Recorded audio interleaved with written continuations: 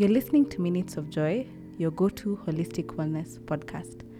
In this episode, you get to hear from Somet, a tech enthusiast, as we delve into building startups and developer ecosystems and navigating the role of wellness in corporate spaces through work-life integration. You can catch previous episodes of this podcast on your preferred listening platforms. Ladies and gentlemen, my name is Somet Kipchilat. I am a tech enthusiast, a digital native based in Nairobi, Kenya. I'm excited to be on the Minutes of Joy podcast. Hi there, I'm your host, Essie Biagon, and welcome to Minutes of Joy podcast. Here we get to have introspective conversations on various topics around holistic wellness with the goal of improving your overall well-being. Today, I am joined by Mr. Somet Kipchilat, a tech guru / enthusiast who has spearheaded the startup and developer ecosystem in Africa on critical issues such as access, skills, privacy, security, and accessibility. He has also been invited to speak across the globe in a number of conferences and industry events as a professional speaker. Welcome, Somet. Thank you for having me. Welcome. Introduce yourself a bit so that our listeners can get to know you. Yeah, sure. Thank you for having me here. As you said, my name is Somet. I have spent the last 8 years working for a small company you might have heard of called Microsoft. Small, nothing big. Yeah, but over the last 8 years I've been there, been building Microsoft's startup and developer ecosystem across the continent. Beyond that, I am a tech enthusiast. I'm trying YouTube, but we'll see how that goes. But yeah, I love all and everything that is tech. That's really dope. Yeah. And thank you for coming. Such a pleasure having you. We'd like our listeners to get to know you a bit more. Tell us a funny story about your childhood that maybe your family keeps on telling in family gatherings of something you used to do as a baby or as a child. Okay, so there's this funny story. So a lot of people don't know this, but I actually have a twin brother. And there's this funny situation where once my brother was asked for his birthday and he refused to say. But when he was asked my birthday, he actually said it. And so there's a running joke amongst my friends about that. So yeah, most people don't know this, but I actually do have a twin brother who people now say to me that I sound like him. So the people who know him might think this is him on the podcast, guys. It's not him. Guys, it's Somet. Hopefully we'll have him on. Yeah, sure. You can listen to this and be like, you're welcome, Sombo, when you come to the 2 Minutes of Joy. Okay, so you have traveled the world. Yeah, that must have had an impact in your taste of many things, including food. Let us know what do you like? What cuisine? What foods? Okay, so as much as I've traveled and I've tried a lot of very, very interesting cuisines, I find myself tending to stick to the same things. And usually how I judge a restaurant is by how good the steak is. So most of the time, if I go to any restaurant, I'll almost always order a steak just to, try and figure out, how good are they at making steak. If it's a seafood restaurant, I'll probably do sushi or salmon.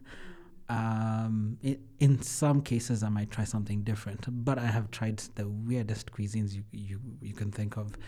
Everything from raw meat to pigeons to and people have very interesting taste buds out here. Me I like to keep it safe. Things that I know. But I'm an avid fan of seafood. I have a love and hate relationship with sushi. I think almost everyone does, kind of, because it's like, is it raw fish? Are we sure about it? No, but you had lunch once. We had and I liked it. I was actually pleasantly surprised. I think people sometimes get very scared of trying new things, and so you're always pushing away. You're like, sushi, maybe it's not a thing, but I always tell people, try. You never know what you might find. That's true. Sawa. You are a tech guru. You love everything tech. Has it always been like that as a child? Where did that interest start, if you can remember? I think when you're a child, you try and experiment with a lot of things, and I think it was, so my mom was at some point bought one of these very old, you remember the old white computers with a very big monitor, right? And you used to sit in her room, and so we'd have to ask for permission to actually use it. And I think it was just a fascination of what is this thing that my mom won't let me actually touch. But eventually, as I grew up, my parents actually got me and my brother one. And what used to happen is I used to tear that thing apart, right?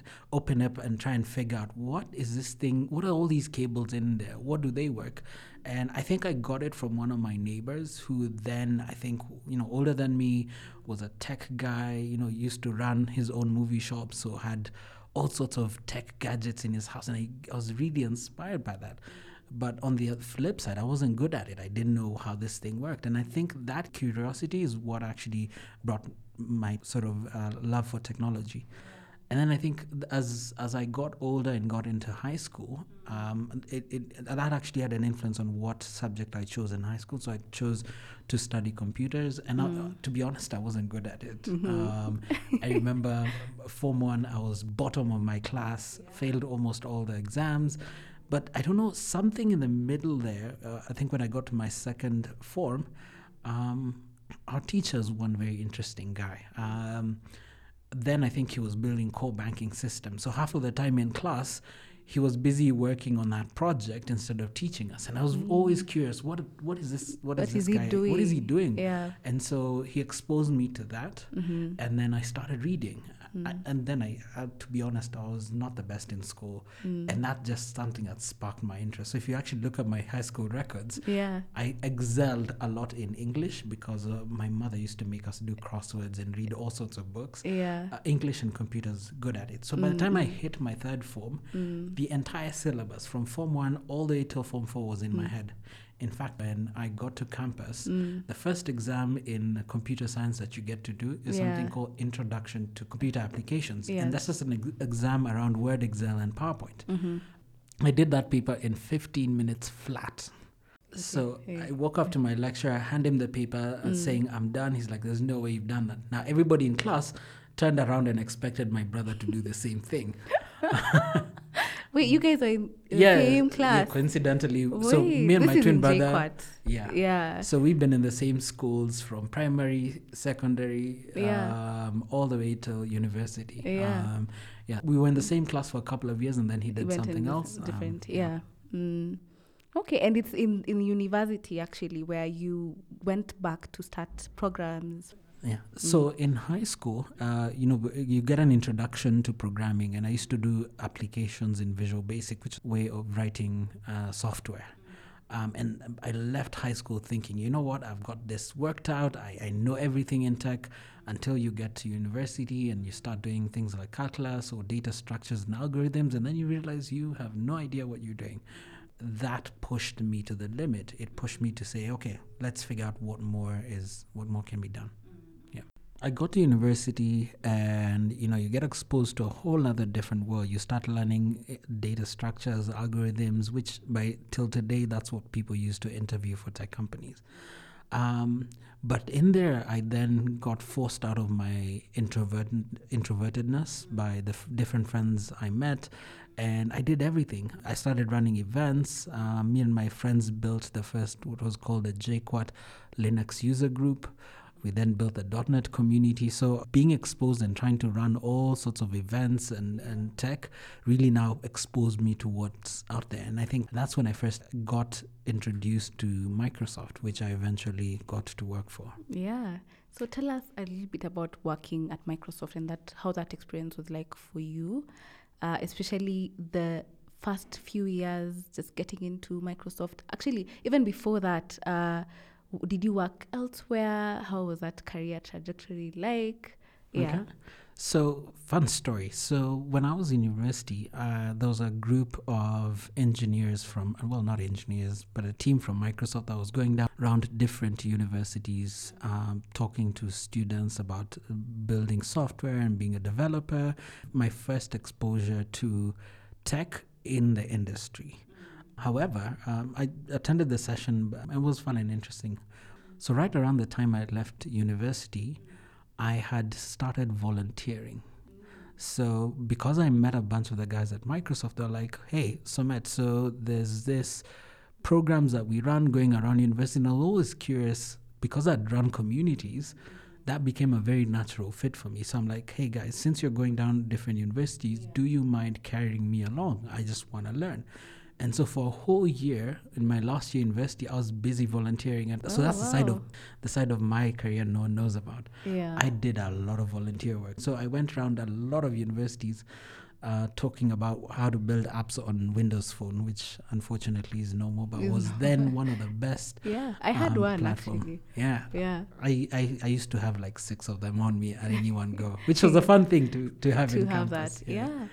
But then I got a chance to intern at very funny, interesting companies. So I interned at a marketing agency, and there's maybe like 2 or 3 people who know about that. Yeah. So I did a stint at a marketing agency. Yeah. I worked for a company that did supplies for industrial places. So if you have an industrial production line and you need spare parts, they're the guys who'd supply those.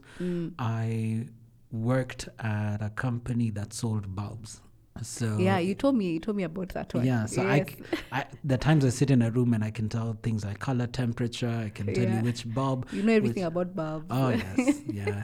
When I joined Microsoft, I joined what was then called the Developer Experience Team. I did that for about 8 months, and one of the coolest projects I ever got to work on was the Windows 10 launch, which I happened to meet the Microsoft CEO. It was actually happening in Kenya.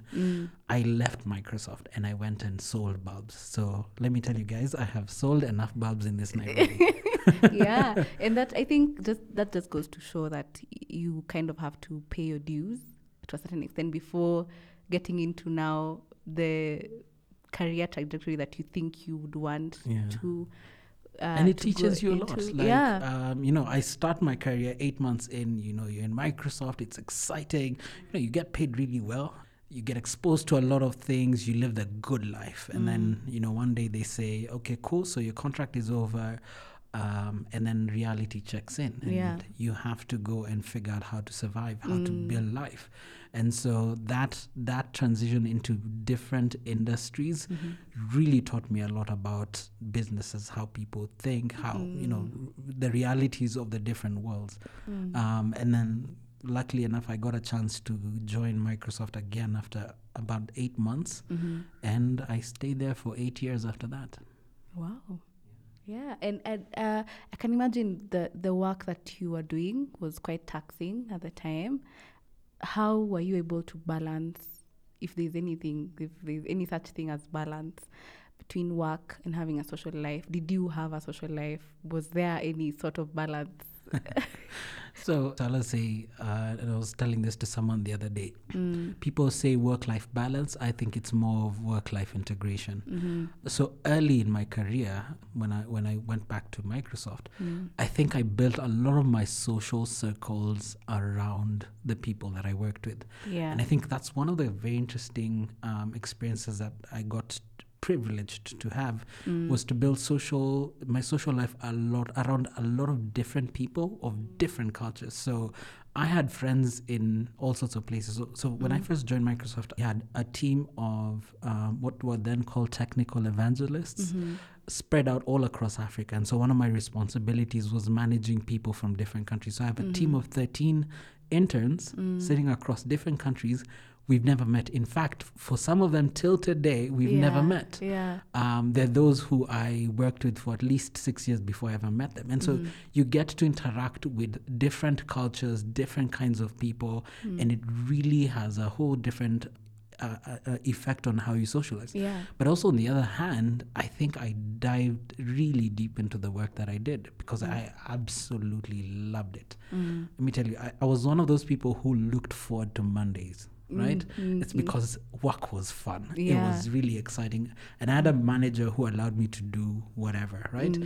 I wanted to understand how marketing works. Please, knock yourself out. Yeah. You want to go and understand how the sales side works? Knock yourself out. Yeah. And so you kind of get exposed to a lot of things, and I built my social circles around that, which means my world didn't just revolve around the people that I was in campus with. And so a lot of my friends looked at me as, okay, so now you think because you got a good job, you're bigger than us, right? Yeah. But for me, I was Yeah. there because work was exciting. Yeah, and maybe just to even, I think that kind of environment, that kind of work environment is very rare to get for someone to actually say they enjoyed work.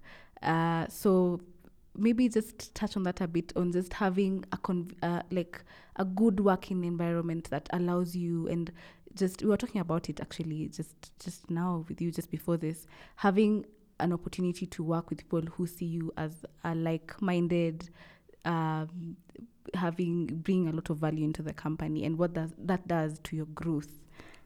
Yeah, you're perfectly right. That work environment is very rare.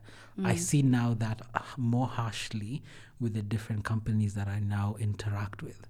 Early on, there's all the 13 people spread across Africa, and I had a manager here in Nairobi, and you had a work environment where you were allowed to try. Yeah. We had a license to experiment. And so we did all sorts of different things. And I had a very interesting team structure, right? I was the youngest person on my team, but then our boss was also younger, but had way older people in her team. So she had at least 4 people who had clocked 20 to 26 years in the company, yet she'd only clocked about 4 or 5 years in that company. Yeah. And so you work in that dynamic where you have there was someone on my team who started working in Microsoft when I was 6 years old. Treats me like his peer, and I learned, let me tell you learn a lot from them.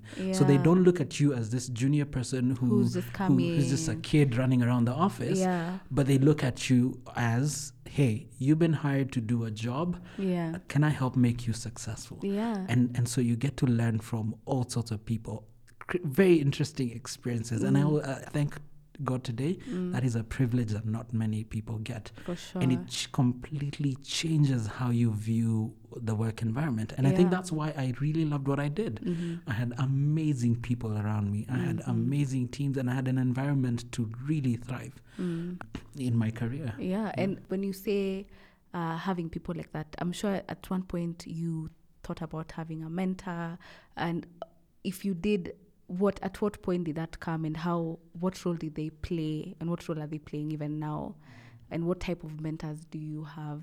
So my mentors, they weren't necessarily official mentors, but they were people that I got to interact with from all walks of life. And they'll teach you a thing or two, right? So props to some of them. So I'll give you a good example. I worked, who then was our CTO, a gentleman born and raised in Uganda, but lived in the US, but worked in Kenya. So there was actually a point where he was working US time in Kenya. So when we are awake, he's also in the US, but very much awake. But Ivan taught me a lot about people and how to interact with people. So there are times in my career where, you get into tough situations or very awkward situations with people who are more authority than you. And so one of the things Ivan taught me was how to handle situations like that. He taught me how to be able to understand where that other person is coming from. For a very long time, I never had a manager in the same country. So one of the things you learn really, really fast is how to be able to manage yourself, how to be able to manage your time. And then how do you work with people who are of a completely different culture you probably never get to meet for most of the year, but you have to find a way to work with them. And so understanding people's personalities, where they're coming from, how do you interact with them? How do I work with people who are very senior in the company? One of the interesting things about my job is I got to work with very senior people. I think in my lifetime I've met at least a third of Microsoft's senior leadership team, so all the people who report to the CEO. They've been to Nairobi at least once or twice, and I got to host some of them, and it changes how you think, how you perceive leadership, how do you perceive authority, but also how to make sure that you're able to relate with people. Completely changes how you think. And what I'm getting from what you're saying is mentors. I think when you talk about mentors, we think that they're people who are older, or a mentor can actually be just someone who, your colleague, for example, and just putting yourself in situations where you open yourself up to learning just gives you that opportunity to actually get to better yourself. One of the interesting things I have learned is that you should always be open to learn from anyone. Yeah. You'd be surprised at how much you can learn from a child. Yeah. Right? A lot of True. people, as you said, they think a mentor has to be old and experienced. I had teammates who were way younger than me, Yeah. but you learn a thing or two from them, Yeah. right? Yeah. I had teammates who were way older than me. And you hear a lot of people talk about the generational gap in the workplace. Mm-hmm. I had people who started working in that company, not formal working, but in that company when I was 6 years old. Yeah. And people would have a very different perspective of them, but you'd be surprised at what you could learn from them. Yeah. Yeah.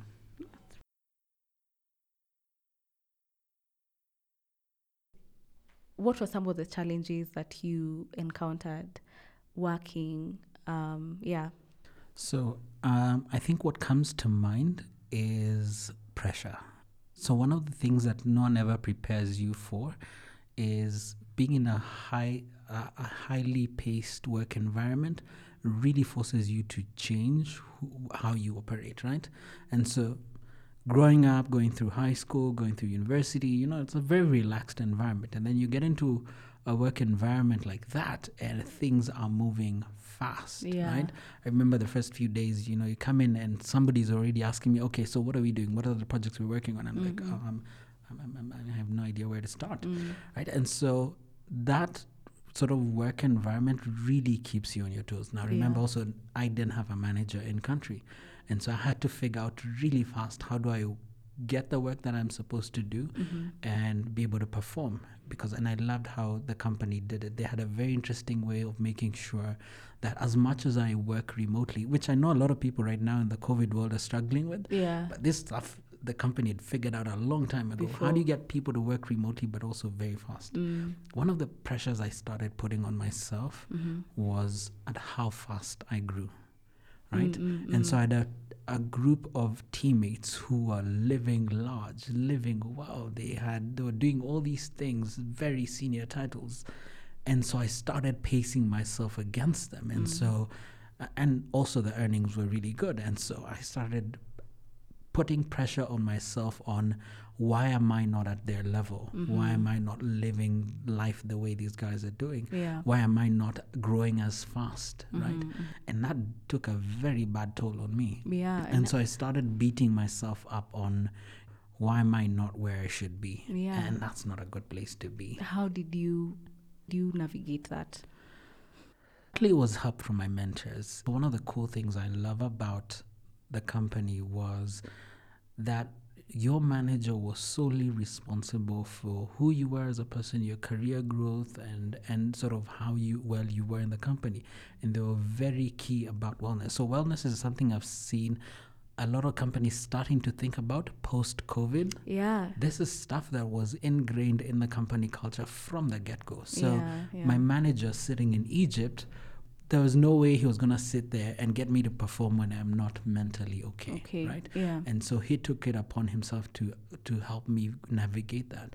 And that's a thing I loved in the company, that it wasn't just your manager's responsibility, it was the entire team. So it was very key for our director to make sure that everybody was okay, right? Yes, there's the work part of it, but also you have to be okay as a person. For you to be able to work optimally, you have to be okay. And so, they did everything, making sure that they created an environment that allowed you to be open about the things that you're going through, right? And I loved my manager for that she created that very safe environment, that I didn't feel like she was such a high authority that I couldn't speak to her, that I could rock up to her office and say, hey, I'm not feeling okay. Can I take some time off? And it wasn't about, how many leave days do you have? It was, take as much time as you need and go and do that, right? And I love that about the company, right? It really was key about wellness. And if you think about it, if you're running a business at that scale with thousands and thousands of employees, you need to find a very interesting way of making sure people are okay. And I say this because in a work environment, you meet people of different characters, different perspectives, different way they handle things. And so you find all sorts of crazy things. And if you pay attention to how these big companies recruit, they're more keen about your personality than They are. skills. Yeah, that has changed over the years. And I think when you talk about wellness, I think wellness has been incorporated into companies very recently.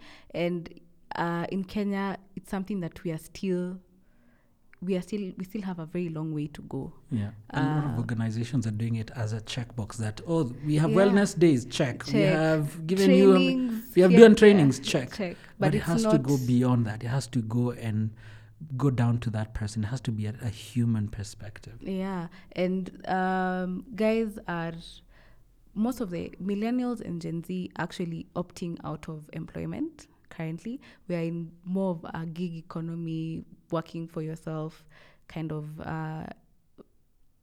time, because people really do not want to work for an employer. And I think a lot has to be done. And as you said, I think a lot of people can learn, a lot of employers can learn from that to actually take interest, genuine interest, not just because it's something that has to be done, into wellness, because that plays a very huge role in even the output that you put out as an individual. So yeah, I think it's really interesting to hear that you had an environment like that one. No wonder you loved your job. I did. Very few people can say they love their jobs. Very few.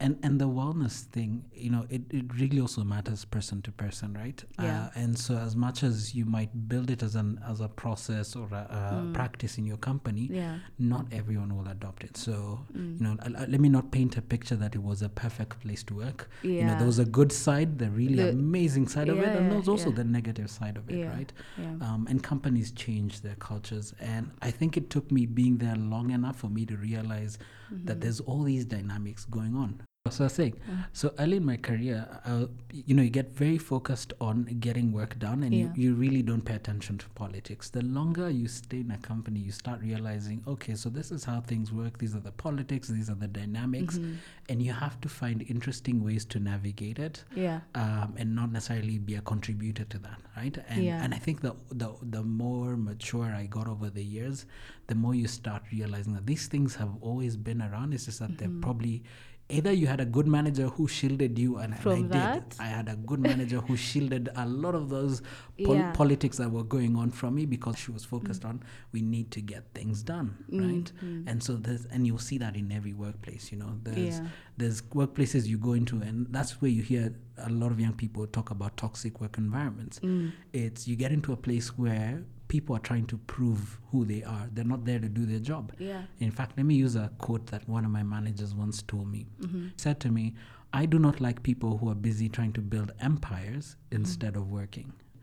So you'd find you're in a team where every other person is trying to build an empire. They're trying to show that, I can do this, or I am this person. And they completely forget that we all as a team have a common goal. So they're not there to work. They're busy building an empire. And that's why you find toxic work environments. It's because people are not critical about who you hire. People, and I was going back to talking about how people hire. These big companies, they focus a lot about personality. So they look at who you are as a person. How do you handle conflict? How do you work with people? A lot of employers today just hire people based on what's on your CV or the skill that you can do.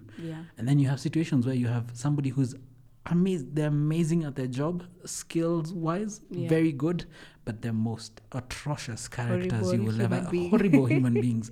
And so you put that person as a manager, they start building an empire, right? And so if you, the junior employee down here, don't fit into that empire, trust me, they're going to frustrate you out of that job.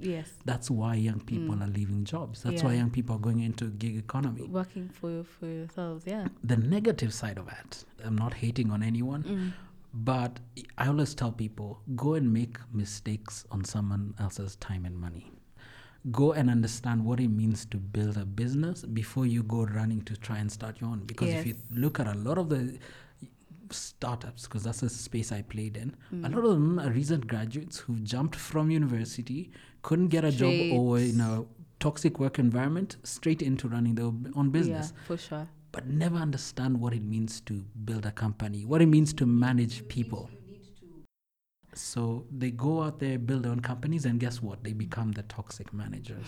They become the toxic companies. Because you've never had that experience. You only don't know what you know. what it feels to be overworked, to be underpaid, to go Or you've never managed a team before. You've never managed. That's so true. You're a 20-year-old CEO with 5 people under you who are probably in their 30s. They have kids, they have relationships. And so you have no context of how do I make sure that this person can work efficiently, but also create an environment where they're able to deal with their issues. Some guy told me the other day was that if you have a team of 10 people, count 10 days of the month where at least one person for those 10 days have a crisis. How do you handle that? So if you're a young person, you've gone to start your own startup, you've never worked for anyone, then you have 10 people who have crisis. How do you handle that? So let's say, as much as people don't like this, go work. It can be toxic, but if you have the self-awareness to be able to go through that, pick what you can from that company, learn, and now grow from that. And what you just said, to be able to learn, you have to have a certain experience. It's those experiences that enable you to be self-aware, to learn that there is such a thing as a toxic work environment, so that you can navigate from there. And one thing that people don't realize is that work is very much part of wellness. It's an opportunity for you to go and have an output for your creativity, for what you know, for your knowledge. So if the environment isn't, everyone needs to work. You need to work to even feel good about yourself, because you feel like this is something I'm putting out to the world. There's someone who's benefiting from whatever I'm doing. So if we have not enabled people to have that kind of an environment to work, then it affects their mental health. You get into depression. You meet a harsh boss. That affects how you feel about yourself, your self-worth. And it's also very important to not make, like with wellness, the thing about wellness is that it entails a number of things that have to be balanced. So if one is more than the other, then it affects the other ones. So if you're working too much, so they're talking about work balance. If you're working too much, of course, it's affecting social life. If you're working out too much, even working out too much, you don't have time for family. So it's a cycle that has to be balanced. So what you're saying is very, very, very, very true. When we talk about work and with every other thing in life, there are transitions. It comes to a point where something has to change. You have to move somewhere else. Have you experienced that, and how has that been? How have the different transitions of work been, and how did you handle that? Yeah. So I'll start with a quote that one of my managers told me. The day this organization stops giving you the opportunity to do the things that you're passionate about is a very good sign to leave. I have a very interesting understanding that a lot of people work to not necessarily for their passions, they're working for a paycheck, right? Yeah. Like if you look at the actual dictionary definition of work, it's exchanging your time for money. Yes. And so sometimes we get so caught up in that, we completely forget ourselves in it. And that's why you find situations where people overwork themselves, or people burn out, or people take things that are work-related very personally, right? And so you get into this very murky situations. I made a conscious choice a couple of months ago to resign from my job for a number of reasons. I got to a point where I had to look at where am I? Who am I as a person? I have to put myself first. There's a manager who once told me, this company will take away everything from you.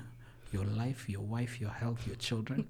You have to figure out what you're getting out of it. And I think I got to that point where after 8 years of very intense work, and if you look at the work environment that I had, it was very, very, very intense. If you look at the experience that I probably compressed 20 years of worth of work experience into a very short time. And so I got to a point where I said to myself, so let's look at who am I as a person? What's my identity? Because I got to a point where no one ever looked at me as an individual. Yes. Everybody looked at me as a factor of my job, right? And so my own identity got completely lost in the company. And that has its own net effects. But I think me making the conscious decision to say, you know what, maybe it's time I focus on me. So I September of 2021, I decided to resign from my job and I took a 3-month break. This 3 months break was very intentional, just to detach completely and just also to heal from all the pains that you get. Because let me not lie to anyone, any work environment will be tough. It's never a smooth place to be. And you just have to find the right balance to be able to go through it. And so there's all these pains and disappointments that you go through, and they really do affect you, right? And so when it gets to a point where that hurt is visible on your face, you meet people and they can easily tell this guy is hurt. Right? It's not a good place to be in. And so those 3 months were very intentional for me to go and say, you know what, let me take a break. Let me relax. Let me get my mental state back to a good place, because I realized that it completely even affected, one, not only how I related with people, the relationships I was in, but also even how I worked, right? I got a place where I'm doing bare minimum at work. I wake up in the morning, I'm just like, yeah, Another day. Right? And the funny thing about the place that I worked is no one followed you up, right? If I decided not to show up at the office for a month, no one's gonna follow you up. But I realized I was getting into this very nasty rabbit hole that was not good. So I decided to take 3 months off, take a break, and then figure out, how do I go from there? Yeah. And that transition is not easy. It's not easy. And I think I can imagine the mindset shift that you had to do, the courage that it took. But I think the self-awareness bit is so important, and I think it's so courageous that you decided to take that step to take a rest, and not so many people do that. At what point did the self-awareness? What do you feel? At what point did the self-awareness come about? So it's never, today I am self-aware, right? Yes. It takes a long time. And in fact, my mental awareness actually had nothing to do with work. It all started from personal relationships. So I went through a few toxic relationships, right? Yeah. And you get to a point where you start completely questioning your entire existence. The points I'd sit down and ask myself, am I the one who's going mad? You start doubting yourself. And that self-doubt, if you're not careful, it takes you into a very nasty rabbit hole, right? Yeah. And so going through those experiences, being the nerd that I am, or like an engineer, if something is broken, put 2 wires together, let's go fix it, right? Yes. I started asking myself, okay, cool. I don't understand how these things work. Let me go study. So what did I do? I went and did an entire course on social psychology. I understand you. Yeah. And one of the interesting things that did to me was it gave me a whole different perspective to things. So the things that I went through that just didn't make sense to me now started making sense to me. Yeah. And one of the things that I recommend for anyone out there is to go through therapy. Now, I always tell people, a therapist's job is not there to diagnose you and tell you, oh, you have this problem and here's a solution. Yeah. Their job is to help you ask yourself the questions that you would never ask yourself. The hard questions. Yeah. Right? And so I went through therapy, and it really pushed me to my limits, just to continuously ask myself.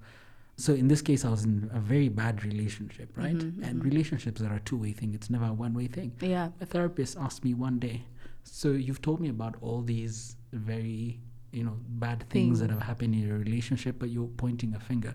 Have you sat down to ask yourself what your contribution to those are?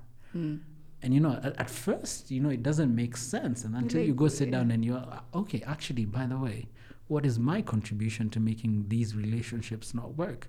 And I realized that I had my own demons that I needed to deal with. I had my own traumas from when I was a kid that I had to deal with. And understanding childhood trauma came from learning psychology, because I actually also did part of that course. You also study child psychology, and understanding that there's a couple of things that you do as an adult that completely stem from your childhood, and most of us by they have you will never You have understand, no you never idea. realize it, Yeah. right? Yeah. And so going through therapy, studying psychology, you get to understand a lot more about yourself, and therapy pushes you to really ask yourself those tough questions. And I think that experience, and by the way, this is not long ago, this is maybe 2 or 3 years ago. If you ask my friends, the person that I was 4 years ago and now, completely different. Yeah. And it changes everything about you, how you perceive things, how you interact with people, the things that you do every day. And so even today when I see very not so interesting situations, I'll give a good example, is I see things that my family goes through.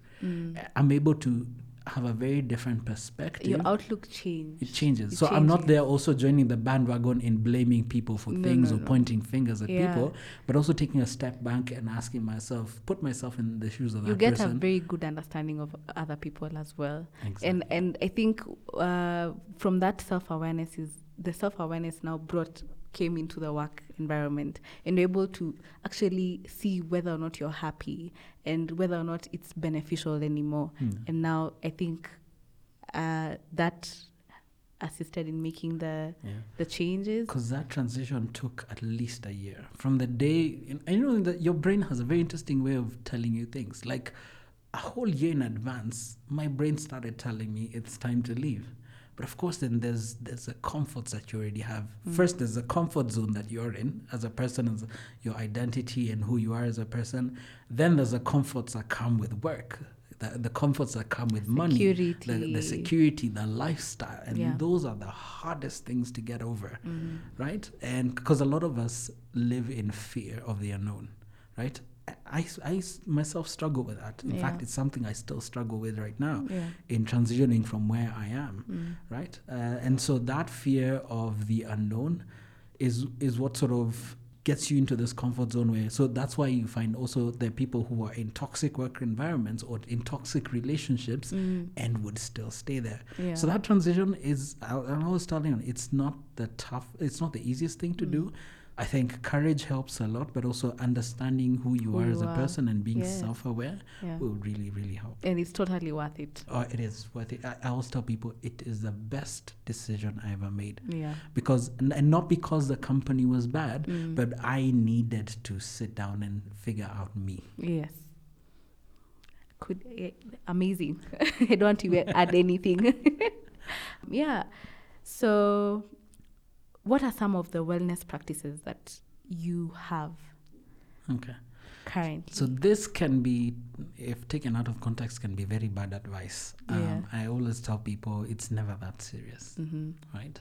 And this comes from younger me pressuring myself to be who I'm not, or me trying to fit into societal norms around how people do things, how the lifestyles that people live, your social media pressures.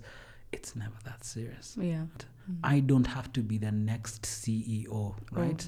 I don't have to be that person on social media who's trending or who people know. I don't have to walk into a room and everyone knows me, right? It's never that serious, right?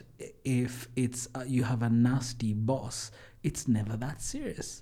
You don't have to bring your life to a complete standstill because you have a bad manager. You have to figure out a way to navigate that situation. And that takes a lot of self-awareness to do, right? So for me, it's always looking at life in a sense of it's never that serious, right? The company you work for will not collapse simply because you did not show up at work for one day. It won't. Right? It will not. It will not. In fact, if you don't show up enough times, they will actually replace you. So it's never that serious. A lot of people take the things that happen to them either in work situations or in bad situations and make it very personal. It becomes a very personal thing. But the minute you're able to be self-aware to say, hey, maybe this is just someone else reflecting their insecurities on me. Or you have friends who constantly bash you down. And sometimes it's just, take the classic one, and I think this is something that you learn in psychology, bullying. I know a lot of us went through bullying, right? But what you soon realize the older you get, that bullies are just people reflecting their insecurities on you. Yeah, they're just projecting. And I think that's what getting to know yourself does. You extend grace you get to understand where people are coming from, get to know yourself. And of course, as you said, it's a journey.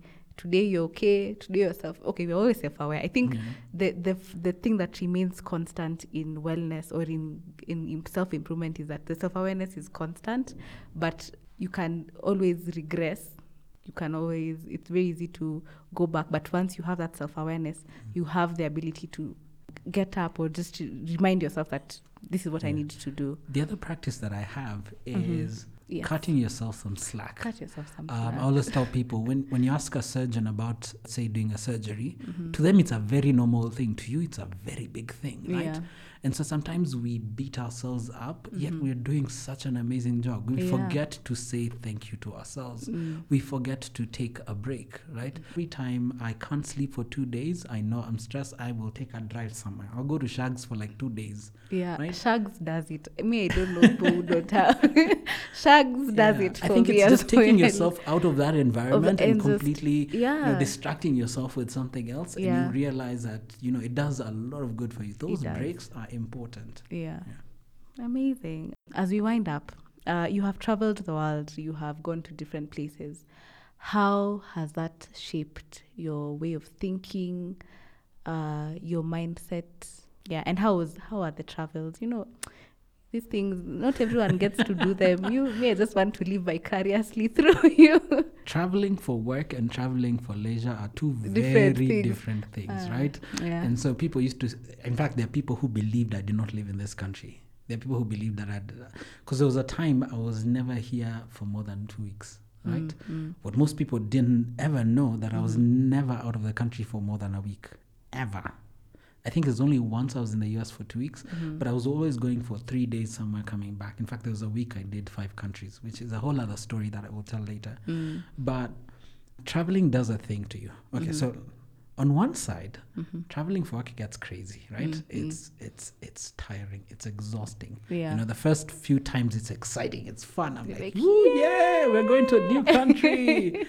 Yeah. And then you do it enough times and you get to a place, and considering I still try and convince myself I'm an introvert, but you get to those situations where and I will never forget this. There's this time I am in Germany, but my mental state is so bad that I barely had an idea of what Germany looked like, right? It was I get to Germany, I get to my hotel, I stay in my room until I know, okay, I have this meeting. I go shop for my meeting and I'm happy, excited. I will speak at an event and then go back to my room and sleep and do nothing, right? Because I'm just like, I'm tired. Yeah. And then remember, traveling, it's not that my work stops. I still have a You still have ton load of emails. work to do. Okay. So on one side, it's business tiring. travel, it's exhausting. Yeah.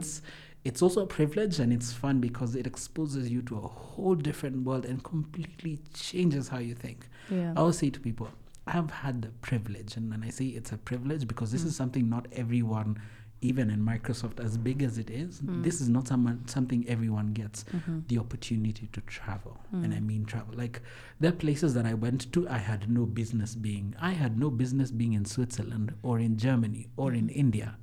Nothing. All my operations were in Africa, but I had an amazing, and this goes back to creating a very good environment. My boss, she let me travel. I travel a lot. And then you get to experience different things. And now because I'm traveling for work, you now see how business is done in other places. Yeah. And it blows your mind. I tell people till today, it took me 4 years in Microsoft to fully understand what the company is. What we see here today barely scratches the surface. Yeah. Like, how many people know that Microsoft does a lot of work in disaster relief?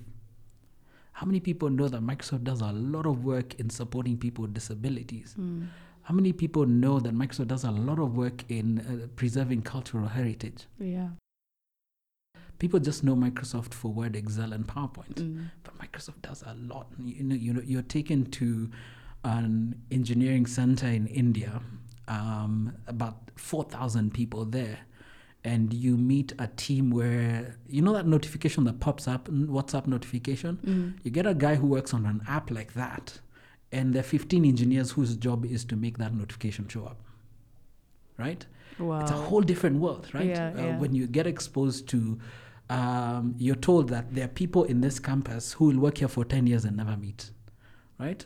Microsoft HQ covers a 500-acre piece of land, 120 buildings, 50,000 people, right?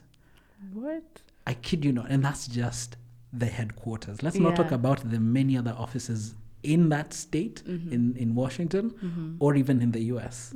It just completely changes how you think. Now let's put Microsoft aside. You go meet other businesses, because now I had to meet startups. You meet all sorts of cultures, you know. Yeah. I was hearing a very interesting story yesterday about you know how many movie theaters we have in Nairobi? There are very few. Yeah. You find a guy in Nigeria who's complaining about he only managed to get his movie into 100 theaters. Wow. Right? And to him, that's a failure. Yeah, like, but to wow. us, 100 theaters is big. Big, yeah, right? yeah. And so traveling completely changes how you perceive life, people, things, relationship, businesses. It completely changes who you are, because then you meet all sorts of things. You go and meet people who are in tough situations, and you learn about why they ended up where they are. Yeah. Or you get people who are thriving in the world that they are. Or you get to meet, you get to hear about jobs that you never thought existed, right? And so it completely changes your world. And that's the one thing I'll say that I give props to my manager for, is giving me that privilege. It's not a privilege that everyone has. I wish travel on everyone listening to this. Let's all travel, and very soon, hopefully. And let me add one more thing, especially for even people who have families, get your kids to travel. If you can travel with your kids, do it. Don't ever say, oh, they're too young to travel. No, expose your children, because it completely changes. So I'll give you a funny example. I was speaking to this parent, and they're complaining about how their kid is not creative, right? They're told to write a composition about the first time they went to Nairobi, but this kid has never been to Nairobi. All they know is their town. Yeah. So you know what they do? They replicate what they see on TV or on cartoons. Oh yeah, because that's the only thing that they, go. The effect that it has on your child, just even forget what they learn. Just that exposure, that they understand that there is a lot more out there than what the world that they revolve around in, completely changes their mindset. Yeah. So let's all travel, right? Yes, let's all travel. Let's all travel. And it doesn't have to be out of the country. Even in Kenya, like actually, there's so places. so many. Just a few lessons that you've learned, or that you'd want our listeners to. Never stop learning. Don't ever get to a point and get comfortable with what you know, right? It does a whole lot of disservice to you. So always push the boundary. Even when you think that you've got something figured out, push the boundary. Ask why. Like, there was a time I used to ask myself the most randomest of questions. Right? I'd ask myself, why does the bulb light up the way it does? Why does wind have the effect that it has? There was a time I did that so much, I ended up reading entire books around quantum physics. On books, just there. 2 books. Recommend 2 books. Growth Mindset by, I think it was Carol Dweck, if I'm not wrong. Brilliant read. Shameless plug, because this book had an impact on me. Hit Refresh by Satya Nadella. And another one, Tools and Weapons by Brad Smith. Brilliant books. Yeah. So I was saying, read. Never stop learning, because you'd be surprised at what you can get from just constantly pushing the boundary. That's how I ended up studying quantum physics. So I ended up studying psychology. It's just me constantly questioning why. Right? And never get comfortable with the status quo. True. And if you practice the same thing in every other thing that you do in life, you find yourself in very interesting things. So, and even as a good... And life becomes interesting. A good example is I've been spending the last couple of months doing consultancies, and it took me pushing myself out of that comfort, because I'd started getting very comfortable. As much as I'd done it for 2 months, I was just like, nah, this is me getting into my comfort zone, and I need to push myself out there and grow beyond this, because, there's a lot more that I can do, right? As much as I've had the experience that I've had in such a short time, there's still a whole universe out there. I mean, what doesn't stop me from going to start a whole new course in law? Right? Nothing. Yeah. I can still do it. I'm Always. young. Yeah, very, very. Still, there's still a lot of time. So, what does the next 10 years look like, or 5 years look like for Somet? And this is not just work-wise, all aspects. How does it look like? So 10 years for me is me still constantly asking why, right? Yeah. I used to find that a very hard question to answer.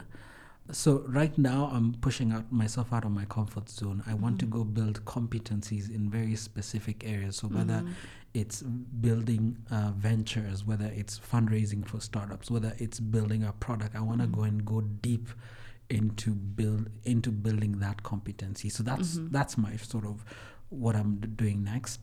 10 years from now, it's very hard to say, right? A very funny quote I had once. Yeah. The job of a futurist is very interesting. I can say all these things about what 10 years today will look like, but by the time we hit 10 years, no one will ever remember what I said. Yeah, and you true. can there's Actually they'll go back to Minutes of Joy episode 4, and then we'll be like, yeah, we said this, and so this one we have accountability. There's no crystal ball where you can say this is exactly what will happen. So push the boundaries, continue learning. We'll see where we get. Okay. Sawa. Thank you so much for taking your time to join us. Thank you for having me. Yeah, I hope to be back here soon again. For sure. We are doing this a couple more times, and it's been a pleasure having you.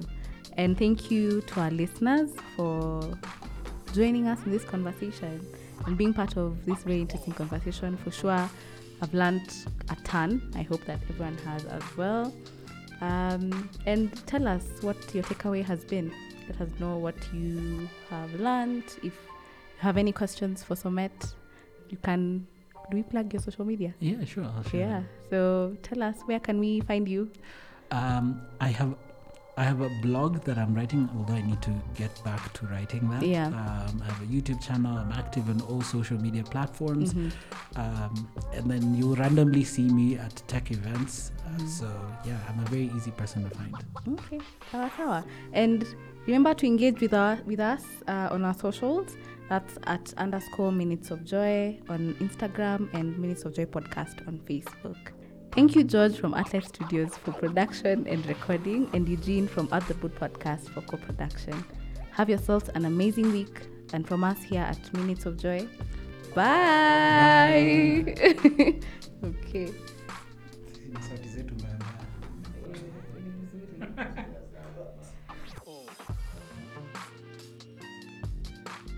Episode is made possible by George from Artlight Studios. Yes. Yes, that's what you had. Okay, Sawa. You can hear me? That's okay. Why is it that when somebody tells you to talk, everything that you goes just disappears? The only thing that's left is mic 1, 2, 3. Mic check 1, 2, 3. It's like when somebody tells you to sing on impulse. Oh yeah. It's unless you're a daily performer, it's a very hard